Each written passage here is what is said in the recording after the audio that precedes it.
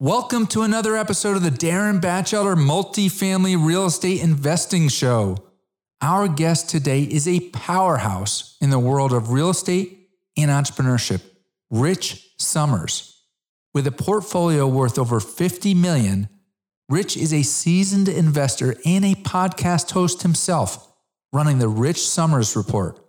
Based in San Diego, he also hosts 2 monthly real estate networking events. A graduate in economics from California State University, Rich is passionate about building wealth through commercial real estate. So let's dive in and learn from his wealth of experience. But before we get started, if you're looking to invest in multifamily real estate and you could use some help, visit darrenbatchelder.com/investor call and schedule a call today. This episode is sponsored by Cashflow Portal, real estate syndication software that accelerates capital raising. I'm both an LP and a GP in many multifamily deals. I've used many different software applications for the capital raising process, and I like Cashflow Portal the most. I'm so confident in the software and the Cashflow Portal team that I've become an investor in the company. If you are a syndicator looking for a software platform, then let the Cashflow Portal team know that you heard about them on Darren's podcast, and you will automatically receive 3 months off an annual contract. You can find the company at cashflowportal.com. Welcome to Darren Batchelder's Real Estate Investing Show. Each week, you will learn how to grow your wealth through real estate investing. Be introduced to the players that are getting it done and learn how you can get involved. And now, here's your host, Darren Batchelder. Hello, everyone. Today we have a very special guest. We've got Rich Summers. Rich, appreciate you coming on the show. Darren, I appreciate you having me on, man. I'm a big fan of your show, and I don't know if you know this, but on listennotes.com, your show is ranked in the top 1% in the entire nation based on popularity and downloads. And this is out of about 3.2 million podcasts nationally, and you're in the top 1%. So congrats to that, man. I'm a big fan. I appreciate that. So it's funny because Rich and I, it's been a long time since we connected, but you know, Rich started a podcast with a couple of other business partners called The Real Estate Takeoff way back when, probably, I don't know what, three years ago or so. And 2019. And fun fact, I believe you were like episode number 2 or 3. Yeah. So I was like one of the newbie, guests on that show. And it's just been great watching you, develop ever since. So, with that's how, for the listener's perspective, that's how we know each other, is that, we did a podcast together a while back, and then, I'll let Rich share a story a little bit later, but, I've seen him develop and get into different asset classes and build a personal brand. And it's just been a lot of fun. So I'm really interested in this conversation. First question I typically ask, Rich, is how many properties and how many units you're invested in? Yeah, 10 properties, about 340 units, multifamily, short-term rentals, and boutique hotels. Right now we're buying boutique hotels. Before we get into the actual assets, you've kind of gone off and built your own brand. I was just looking at your Instagram, and you've got 113,000 followers on Instagram. So maybe talk a little bit about, why did you go off on, and form your own podcast, which you've got the Rich Summers Report as a podcast, and, really built a really strong social media presence. Yeah. Well, as you alluded to, so when I first got into real estate investing in the podcasting world, I had a couple partners, and we were all working as air traffic controllers together at the time. When we got into real estate investing, we all cashed out our 401ks, and that was kind of our seed money to get started.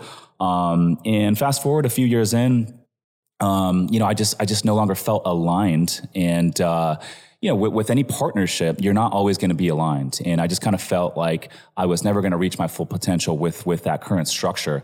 Love those guys. It was a very successful partnership. It was a very tough decision. We still own real estate together, but ultimately decided almost a year ago to split off and go on my own. And with that, I decided to start my own podcast. I took everything I liked and didn't like about the old one. Got a office down here in downtown San Diego. We got a podcast studio that we built out. I wanted to have an in-person type of podcast, and decided to go all in on building out the personal brand. And it's been great, about a year into doing it, putting out a lot of, social media content and a lot of podcast episodes. It's been great. And just the importance of it. I think there's so many back end wrinkles that come out of building the personal brand that, I didn't even realize going in, such as, having a lot of cool opportunities, people that want to partner with you, being able to attract really good team members. But most importantly, I would say a lot of the capital that we're raising right now for our fund and a lot of our back end products are all coming through podcast, social media, and that personal brand. Fantastic. So, there's a lot of things you can do with a podcast and with social media.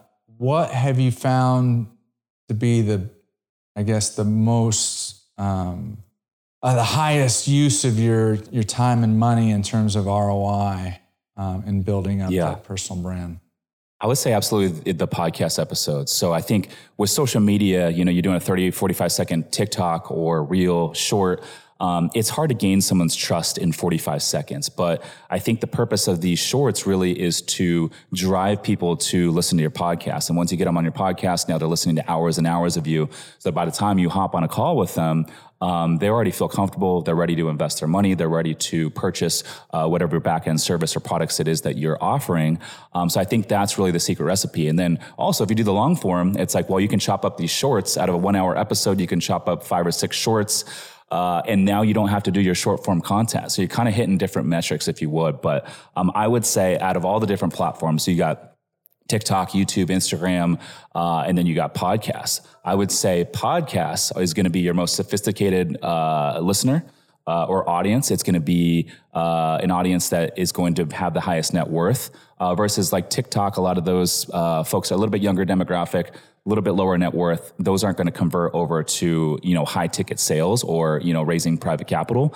But people that listen to podcasts, and also Instagram is going to be number 2. Instagram's a huge lever. I think Instagram has all different demographics. And I think for me, that's definitely the biggest platform for sure. That's awesome. I agree. Tell me if you've had this happen, because I have. Somebody reaches out, hey, can we get together for coffee? Yeah. And all of a sudden they ask me a question and I start telling them, yeah, I already heard that story. They've heard a lot of podcasts. You don't know what they've listened to and they haven't. And they know a lot of your background from the podcast. Like you said, there's a lot of hours that they could potentially have listened to you on. You absolutely nailed it. It's by the time you jump on with someone, it's like they feel like they know everything about you, which is the true power of it. Right. I don't need to spend hours and hours going back and forth with someone to determine if they want to, invest into our fund, jump on a call, 5-10 minutes, and boom, they're ready to rock and roll, which is really nice. That's awesome. So there's a lot of people trying, we are going to get into the real estate stuff, but there's a lot of people trying to build up followers on Instagram or other platforms. 113,000 is pretty impressive, my friend. So how did you grow it? What was the biggest lever in growing followers?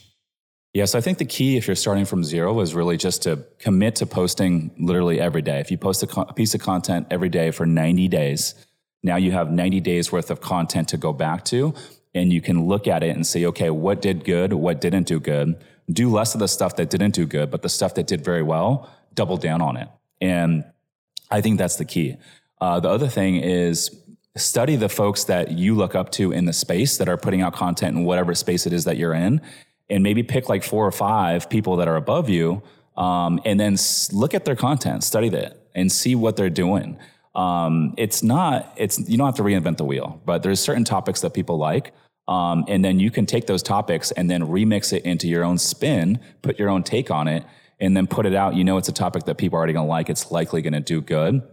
And then the algorithm's changing. It's always changing every couple months. And so unless you're posting every day, you're not really going to know what direction the algorithm is going. So I think right now, like Twitter posts do really well. So, and it's cool because it takes 5 minutes to come up with a Twitter post. You can screenshot it. You can also repurpose it on Instagram, TikTok, Facebook. And so now you're, getting 4 or 5x the leverage with one Twitter post that takes 5 minutes. And then lastly, I would say, content out there, everyone's doing it. And I would say, put out content on subjects that you are familiar with and you have experience in. You can tell when someone doesn't have experience in the topic that they're talking about. So I would say hone in on the stuff that you're good at and then niche down a little bit. I would say with my old podcasts, it was all apartment investing. So it was like every conversation was apartment investing. After 100 episodes, I was like, man, I'm getting bored. I'm like, if I'm getting bored, the listeners got to be getting bored, right. And so with my new podcast, it's not just apartments, but it's all asset classes. We talk about business. I bring entrepreneurs on. I bring on athletes. I'll talk about anyone basically that has a story that is inspiring. And it keeps it engaging for the listener. And it's also a way to reach a bigger audience. So I would say that's another lever right there. That's awesome. A few things on that. I would say you don't seem like a guy who has much fear, but I know when I'm an old school guy and like I'm 53. I got involved in real estate at 48. But I heard the same thing when I went to somebody and I hired somebody to like, what do I have to do for this Instagram thing? Right. And he said, you got to post every day. And I was like, what the heck am I going to post? And then I realize, and then you have fear, like, what are people going to think, right? And then, but it's not about the people that are judging you. It's about the people that you're helping. Like, somebody all of a sudden looks at it and is like, oh, you know what? I'm interested in that topic. And so then there's somebody else that maybe look at it and be like, oh, what is he, who does he think he is? You kind of forget that, after a while. Mm-hmm. So you get past that fear by doing it. Absolutely. And I'll say this, when I first started putting out content, I actually lost followers for like a month because, people that follow me from high school, college, and, my old workforce, those folks, they don't want to see all the real estate investing content. They don't want to see the business entrepreneurship content. And so they actually started dropping off. And, that could be very discouraging for a lot of folks. But slowly and surely you start to attract people that are, into your content for what you're putting out, and they can reside with you. And so it starts to grow over time. But like you said, it is uncomfortable at first. It, can make you feel embarrassed if you would. However, the only way to get over that fear is to just post every day. Right? And eventually you become numb to it, right? It just becomes a habit, right? Yes, 100%. And I'll also say this, like, if that's the price I got to pay to impact others and show them what's possible, right, I'll take that trade-off any day. That's beautiful. So let's talk boutique hotels, because I have not had one person on the show that has focused on boutique hotels. So why boutique hotels, and how'd you get into it? Yeah, absolutely. So with multifamily cap rates being so low and the interest rate environment being relatively high, I found that a lot of deals weren't penciling. And so rather than keeping to force down that pipeline, I was like, well, what else could we do? And throughout my real estate investing journey, I kind of backed into some short-term rentals along the way and started building out a short-term rental portfolio. And these assets were performing very well even through COVID. And I built out a management company in the short-term rental space to where we manage our own properties, but we also manage for third-party owners. And so with that, we were already in multiple markets. We had all the systems and processes built out. We had the hospitality brand on the short-term rental side. And so if you take multifamily and you take short-term rentals and marry the two, it's really a boutique hotel. And short-term rentals, over the past couple of years, there's been a big boom. Because 21, there was a huge demand for, basically domestic travel. No one was traveling internationally. And so the Airbnb revenue in a lot of these markets went nuts. Interest rates were at all-time low. I had people tell me like, Darren, man, you're missing out. Like the cash on cash is incredible. Yeah. And it was. The problem was we had all-time low interest rates. So it was relatively cheap debt. And then you had this big demand for domestic travel, which increased ADR and occupancy.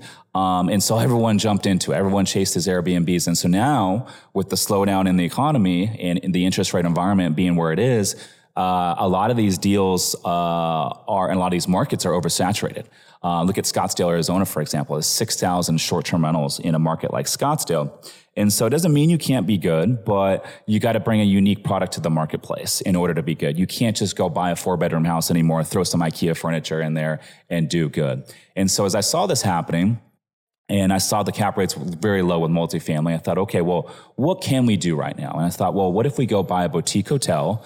And what if we use our management company to operate this property remotely with a self-check-in, self-checkout model? This allows us to bring the manager's unit online for additional revenue. And it also allows us to eliminate the expense of having an on-site manager. A lot of these boutique hotels have an innkeeper's suite. Often that unit is the nicest unit on the property. It's often 1-2 bedroom with kitchen, living room, etc. And so now we can eliminate the payroll expense of having the on-site manager. We bring that unit online for additional revenue. And so that's one way to kind of force our appreciation. And if you look at, all the Airbnb investors over the last couple of years, I think the next natural progression for all of them is to get into boutique hotels. I was recently at the Bigger Pockets conference last year here in San Diego, and every other person I met, Darren, was like, I'm doing Airbnbs right now. I cannot wait to get into my first boutique hotel. So I believe it's going to be the next big thing, especially as regulations in the short-term rental space tighten in a lot of different markets around the country. So that's really interesting. You take the experience. So I've stayed in some Airbnbs, and I've stayed in, vacation rentals that maybe is a friend of a friend or something like that, and or something from VRBO, and a lot of times you just show up, right? You don't meet the owner, right? You get a code and you go in, and so that's basically what you're doing. Instead of having somebody check you in, you're like, you're apartment number 9, and you have a code or something to get you into the unit.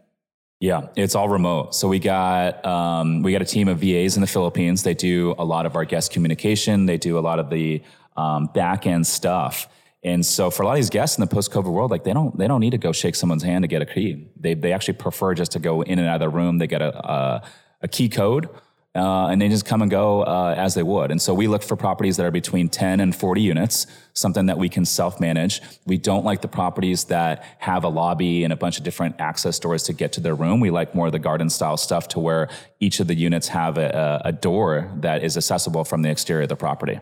What about geography, states? Yeah, so this is actually interesting, and this might be a little bit different to a lot of the multifamily folks that listen to your podcast. So in terms of strategy, I think one of the differences with the boutique hotels right now, at least for us, is we're targeting a lot of the more liberal areas because we want to go into areas that are not oversaturated with a bunch of Airbnbs. And so we're going to areas that have tight short-term rental regulations or pending short-term rental regulations that are coming down the pipeline.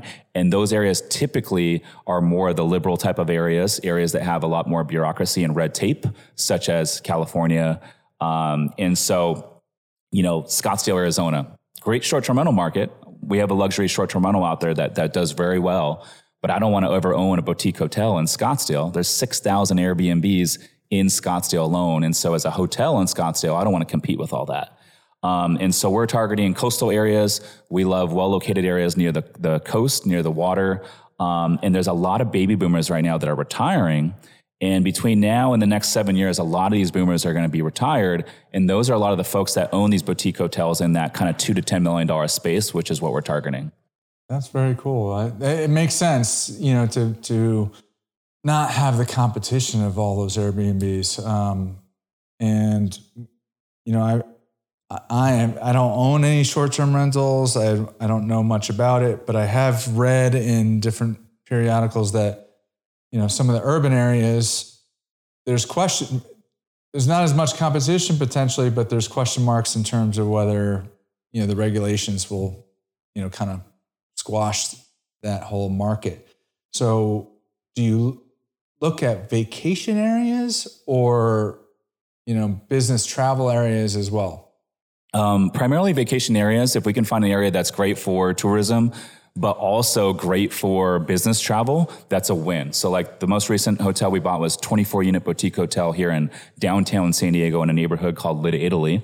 And, this area is great because we got year-round tourism. It's not seasonal from a weather perspective, but it's like ranked number 2 in the country in terms of business travel. There's a lot of business conferences here in San Diego for obvious reasons. But the other metric, which is massive right now, is because a lot of these boutique hotel sellers right now are mom and pop type of boomers. A lot of them are not up to date with modern technology. And so a lot of them are not using a lot of these OTA platforms. They're not using social media. They're not using Airbnb or Vrbo. And so it gives us an opportunity to come in and implement modern day technology and do heavy marketing on social media. We'll put all these units on Airbnb and Vrbo, as well as Booking.com, Hotels.com, and all the other OTAs out there. And so simply by doing that, we can really, really push a big lever to the revenue. To add some context for your listeners, one of the most recent ones we bought was up in Northern California, beachfront. It was a 2002 built property, 10-unit boutique hotel up in Northern California, an area called Shelter Cove. The seller had owned the property for 18 years, and he never exceeded $180,000 in gross revenue. He only had a direct booking website, was not doing any sort of marketing. And we picked up the property. We did a nice renovation. We just relaunched it back in March. And our revenue this year is we're going to hit 700,000. So we took it from 180. Are you kidding me? 700,000. So what is the exit strategy? That's a huge change in NOI. So what do you do then? Just refi it and hold it, or do you sell it? Yeah. Or what? So that's really our strategy right now is to add a lot of value, refinance at the higher valuation, and then hold it long term. We're targeting 10-year hold with all these hotels that we're buying right now. Because, when we find these deals, one, it's hard to find them, but two, we basically rebuild the entire property. These properties are tired. That's what we're seeking. And so we'll do full renovations. We'll design them to a T. We'll hire a brander. We have a design team and completely transform these properties. And then we manage them in-house. And so by the time we do all this work, I'm like, I don't want to just sell this property and give it to someone else. Like, I want to hold this thing long-term, And so that particular deal, we bought it for $1.5 million. The seller financed 70% of it. And a year later, it just appraised a few weeks ago for $4.5 million. So we tripled the value of that property in a year where we have a high interest rate environment. And then it's going to give us an opportunity to pull out all of our capital, and then we hold this long term. And so right now we're in the process of refinancing that property. That's huge. So when you refi, and how much of the money do you submit back to investors, and how much do you keep into the property? And do lenders look at that type of revenue differently than they would, say, a multifamily with traditional 12-month leases? Like it's not as guaranteed. Yeah. So I would say lending right now is definitely, and you're seeing this on the multifamily side as well, but it's definitely dried up relative to where it was 18 months ago, especially for the more creative financing. From a DSCR perspective, lending for boutique hotels, they still have about that 1.3 DSCR requirement. So that's very similar. However, LTV is going to be a little bit lower. Most lenders on the boutique hotel side are not going to go above 65%. You do have some caveats to that rule and some exceptions, such as if you go SBA, which is like a small business loan, they'll do some boutique hotels. But if you're raising capital from investors, you don't really want to go the SBA route. There's just a lot of paperwork that needs to be done. They're going to want to see bank statements from your investors. We're not going to do that. So really, you're looking at about 65% LTV, regardless what your DSCR is. Your DSCR could be 2.0. They're probably still going to cap you about 65%. Gotcha. Well, congratulations to you and your investors. I mean, one, it's a cool niche. Two, you know what? I love how you said that it was like in between you had the short-term rental experience, you had the multifamily experience, and the boutique hotel was kind of in between. And in the multifamily space, in terms of saving expenses, you may see that somebody is running a property with just too much payroll, or they haven't changed out the water, and you're going to put in low flow toilets, and you're going to get that water savings. But there's probably not that many people out there that have that business plan that I'm going to buy a 10-unit, 20-unit boutique hotel, and I'm going to, one, get an extra unit, and then two, not have any staff, so get rid of payroll. I mean, both those two things are a huge impact. Yeah, absolutely. And with that 10-unit boutique hotel, we didn't just get one, we got 2 units out of it because Holy the cow. management, it was a husband and wife. They've been living on the property for 6 years, and they convinced the owner to let them combine 2 of the units so they could have a bigger place to live. And so we were able to bring those 2 units back online. And then in addition to that, this owner never exceeded $20,000 in revenue in any month he owned the property over 18 years. Since we relaunched in March, our revenue's been going up every single month. Last month, we just hit 80,000. So we just took it from 20K to 80,000. And it's like, think about that lever. Like, you can't do that on the multifamily side. No, that's huge. So what's the risk in these types of deals? Yeah.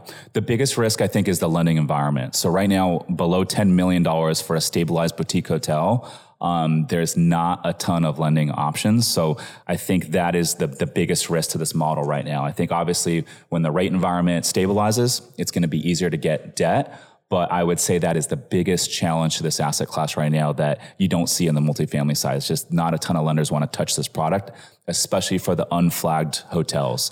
Flagged hotels, that are franchised out, it's a lot easier to get debt on those hotels. You can get better leverage, but for independent, it's much more challenging. Yeah. So how do you, I know you have a big social media presence, but how do you drive traffic to a small little boutique hotel, 10 unit, 20 unit? My wife and I were talking about how, the big boys, call it the Marriotts and the Hiltons or whatever, they seem to keep buying up these brands, and you go to their website and, you put in, and maybe the one you wanted to stay at is full, but then you've got 30 other hotels like in the area, with other brands that they own that pop up. Mm-hmm. Well, that's visibility. Like, how do you end up doing that when you're a one-off? Yeah. So one way is the OTAs, but the OTAs charge anywhere from 3 to 15% per booking. And so what we do, we're in 10 markets around the country in terms of short-term rentals and boutique hotels that we either own or manage for third-party clients. And so we have a Wi-Fi program in all those properties to where any of the guests that stay at any of our properties in those 10 markets, they have to put their email address in to get access to the Wi-Fi. So we populate all these email addresses of all the guests that have already stayed at one of our properties, and then we put them on a drip campaign. We send them weekly emails encouraging them to come back and direct book at another one of our properties. This saves the guests on the fees. It also saves us from the fees, but it also allows us to be more and more independent from Airbnb, Vrbo, and these third-party booking platforms. And it gives us a little bit more control long-term. So that's one way. That's very smart. Obviously, social media is another way. Very smart. Yeah. To everybody gets wherever they're at and they want to sign up. At least, like my kids, that's the first thing they do whenever we get someplace. It's like, all right, what's the Wi-Fi? How do I get on? And if they have to put in their email address, it's not a big deal, right? But now you have, a market to continue to market to. Your second and third and fourth properties. That's huge. Yeah, no, absolutely. Another way is, social media, and then Google ads is big as well. And then word of mouth, obviously just driving those 5-star reviews is what we're good at. And that goes a long way. I love that. Short-term rentals, do you do much on that, on like say email campaigns with your short-term rentals? We do. So those drip campaigns that we do for the hotels, we do for all the short-term rental stuff as well. And all those guests, whether they're checking into a boutique hotel or one of our short-term rentals, we will collect and populate all those email addresses as well. So one of the things that I was talking to somebody that is in my, I have I'm part of a men's Bible study on Friday mornings, and he's not a full-time investor, but he has, 1 or 2 short-term rentals. And I think that probably there's a lot of people out there that kind of got into the space. But he has an email list for his other business. And I'm like, why don't you take that email list and let people know that you own these units? They would rather pay somebody that they know, or they may know that their aunt or uncle is about to go on vacation there. So, if you've got an email list of thousands of people, like, why not send it out, even though it's not for your particular, business? And it could also prompt them to say, you know what, I'm not interested in that. But like, it's been a while since we talked, and all of a sudden now you're talking to the guy, you know, about your traditional business. Absolutely. Absolutely. But as you know, it's always a fine line, right? It's like when you put out these emails, right? It's like, well, you always want to be providing value. Right. And, for me, I'm like, I never want to sell. So it's like, hey, provide value 90% of the time. And then you have that 10% ask. I think that's totally cool. But we're always trying to like kind of navigate that line, because we host a lot of meetups out here in San Diego. So we're always populating these email lists like, hey, let's, promote our stuff, but let's do it in a manner to where we're not selling. That's huge. So talk about the meetup. I've seen pictures on social media. You guys do some fun stuff and have meetups in some fun places. How do you put it together? How do you promote it? Have you seen growth? And what's the difference between shaking somebody's hand and, just putting out a social media post or talking to them on the phone? Yeah, absolutely. So we have 2 meetups here in San Diego. One of them is called Beers and Deals. It's on a rooftop here in downtown San Diego.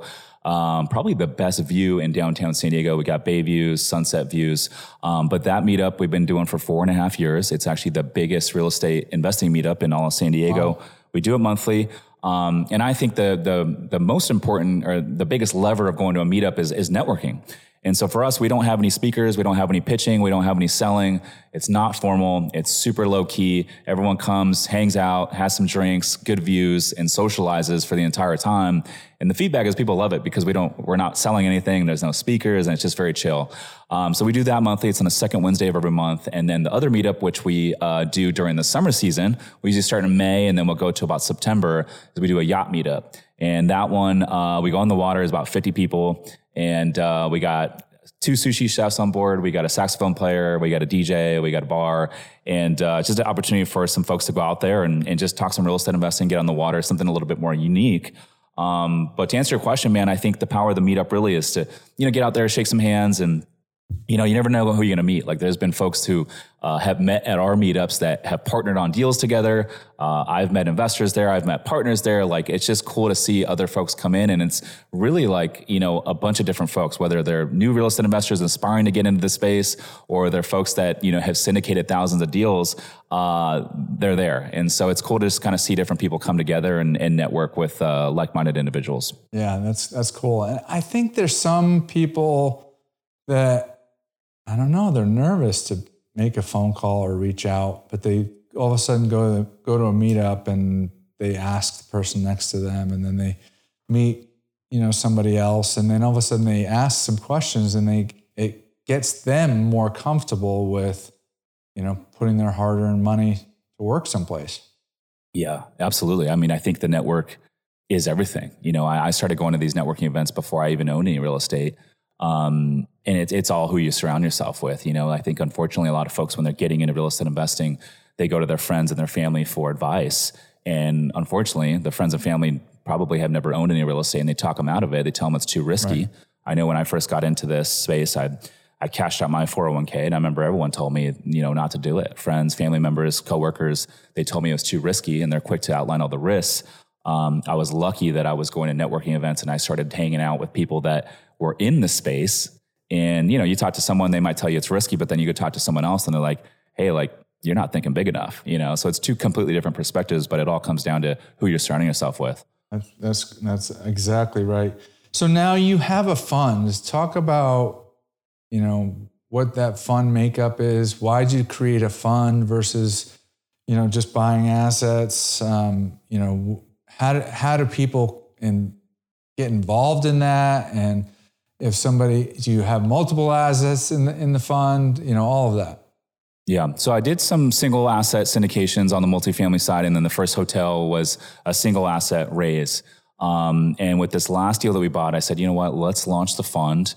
And I love it. It's amazing. So from like a reporting perspective, it's one set of reporting. It allows the investors to be diversified across multiple assets. And so, if one deal maybe is underperforming, the other deals will lift it up. And so it takes a lot of risk off the table from the investor standpoint. And then from like a distribution reporting standpoint, it's so much easier, the workload. And it's a lot easier in terms of like, we don't have to go raise money and gear up and do all these different offerings and pitch decks for each deal. It's just one set of everything, one set of investors, one set of reporting, one set of distributions. It's so much easier. I don't know if that'll ever go back.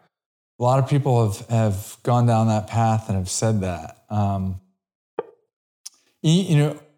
When you're doing the single asset syndication, it's like a frantic race to get the money in, right? Like you get the deal under contract, and then you've got a couple of weeks to put together the pitch deck and do all that, and then you want to raise the money in next 2, 3, 4 weeks. And with a fund, you could be raising all the way through, so you always have something to offer. Where there's some syndicators that they may have a new investor is like, I'm ready. And they're like, well, we just closed a deal and I might have another deal in 2 or 3 months. But with a fund, you always have a place for somebody to invest. Yeah. And I think you nailed it right there, Darren. I think you always want to have some sort of product to offer your customer base or someone that reaches out, right? So if you're doing content, putting out podcasts, you're always going to have a drip of potential clients, potential investors, and you always want to have something to offer them. And so with us, we recently acquired hotelinvesting.com. And so we're in the process of building out this site, but what our goal is to provide a ton of free value and content on hotelinvesting.com. We'll probably do a free ebook and a bunch of how-to stuff. But with that, the content, the podcast will drive a bunch of traffic over to the website. And then from there, we'll populate, their email addresses, contact information, and then we'll put them into a funnel. So right now we got the fund. So if they want to be more passive, we'll put them into the fund funnel. And then if they want to be more of an active investor, we also have a boutique hotel mastermind where we help folks that maybe have bought short-term rentals and they have Airbnb experience and they're looking to buy their first boutique hotel. We'll put them into that funnel if they want to be more active. And so now we have a product for both customers. That's awesome. I love that. I love that. That's a great way to do it. How do you handle the valuation? So an investor comes in and you just opened the fund and they invest with you and you buy your first asset. Then you've got another investor that comes in after you bought the first asset. And obviously the one that put money in initially, had more risk and there was no assets at that time, but the other one comes in, they already have some cash flowing assets in the fund. How do you manage that? Yeah. So with this fund, we're going to close it out at the end of this year. So there's not going to be too much of a timeline discrepancy from the early investors to the later investors. However, the only difference really is going to be the preferred return that we're giving or we're distributing. And so if someone got in, let's say in May of this year versus December of this year, they're going to miss out on, 2.5 quarters of preferred returns. However, when it comes time to refinance these deals or sell them on the back end, they're all going to participate with the same, equity percentage. Gotcha. I've heard some people talk about, giving some kind of bonus to, people that got in earlier. You're doing it by the preferred lasting, a longer time period. And then I've heard the really sophisticated ones that actually have like net asset value. So somebody comes in later, they're purchasing at a different price point into the fund. All those things are interesting. I don't know anybody that's done the fund and has gone back to doing individual syndications. Yeah, that's a really good point. In terms of the bonus, like the only thing that we're doing in ours is we have a 7% preferred, and then we're doing an 8% bonus kicker that comes out of the GP for anyone that invests more than $250. But you're right. I think people that get in early, they're taking a little bit more risk because they don't know all the assets that are going to be in the fund versus the person that comes at the very end, they know all the assets. I totally get that. It makes a lot of sense. I will also say this. I think with our fund, it's a 10-year timeline. And so right now, with the high interest rate environment, people can get 4.5%, 5% risk-free in a CD. Right. And so right now we're raising for a 10-year fund where we're paying a 7% preferred. It's tough it's a little bit more challenging to raise capital today than it was a year and a half ago. But where we're raising a lot of money right now is through IRAs and 401ks. I think that's a huge lever that a lot of syndicators don't fully maximize. Right. But so many folks out there have old IRAs and 401ks sitting around from old employers collecting dust. Often they don't even know who the custodian is. They haven't looked at the account balance in 3 or 4 years. They have no idea what it's invested in. That's a perfect candidate to invest in your fund, you know? Absolutely. And so I would say we've been raising probably close to half of our capital from IRAs. That's a huge percentage. So what about lockouts? You know, like if you look at like the big boy funds, you know, BlackRocks of the world, you know, they've had redemption requests. You know, people get into a long-term fund and then all of a sudden they want to get out. How do you handle that?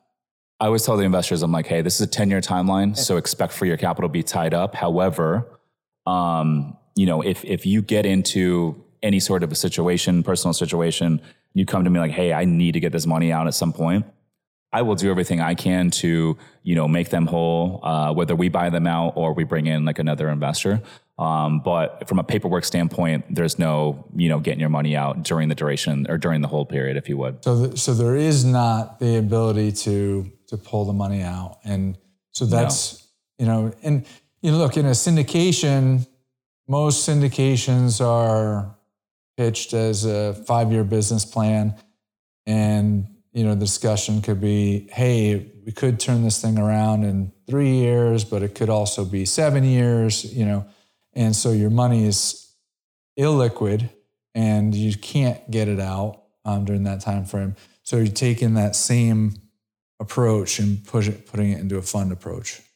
Absolutely. Yeah. It's not liquid. And I always tell the investors going in, I'm like, look, you know, expect for us to sell these assets sometime by year 10.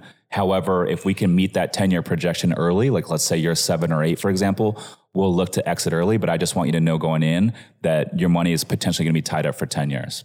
All right. So here's another example. You sell an asset.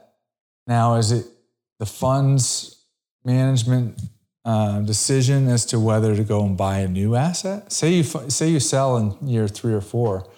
Some of those people may want their distribution on that deal, and some may be just, hey, Rich, buy another asset. I know this money isn't coming out for 10 years. What's your take on that? Yeah, it's funny because a lot of investors in this fund, they're like, even when we send out the first distribution, they're like, hey, can we just not take our distributions and we just roll it back into the fund? So right now we're not doing that. However, when we look to refi some of these deals, some cash out refis or sell one of the assets, if those investors want to roll those proceeds into another opportunity, it won't be with that particular fund just because we plan to close out each fund at the end of each year.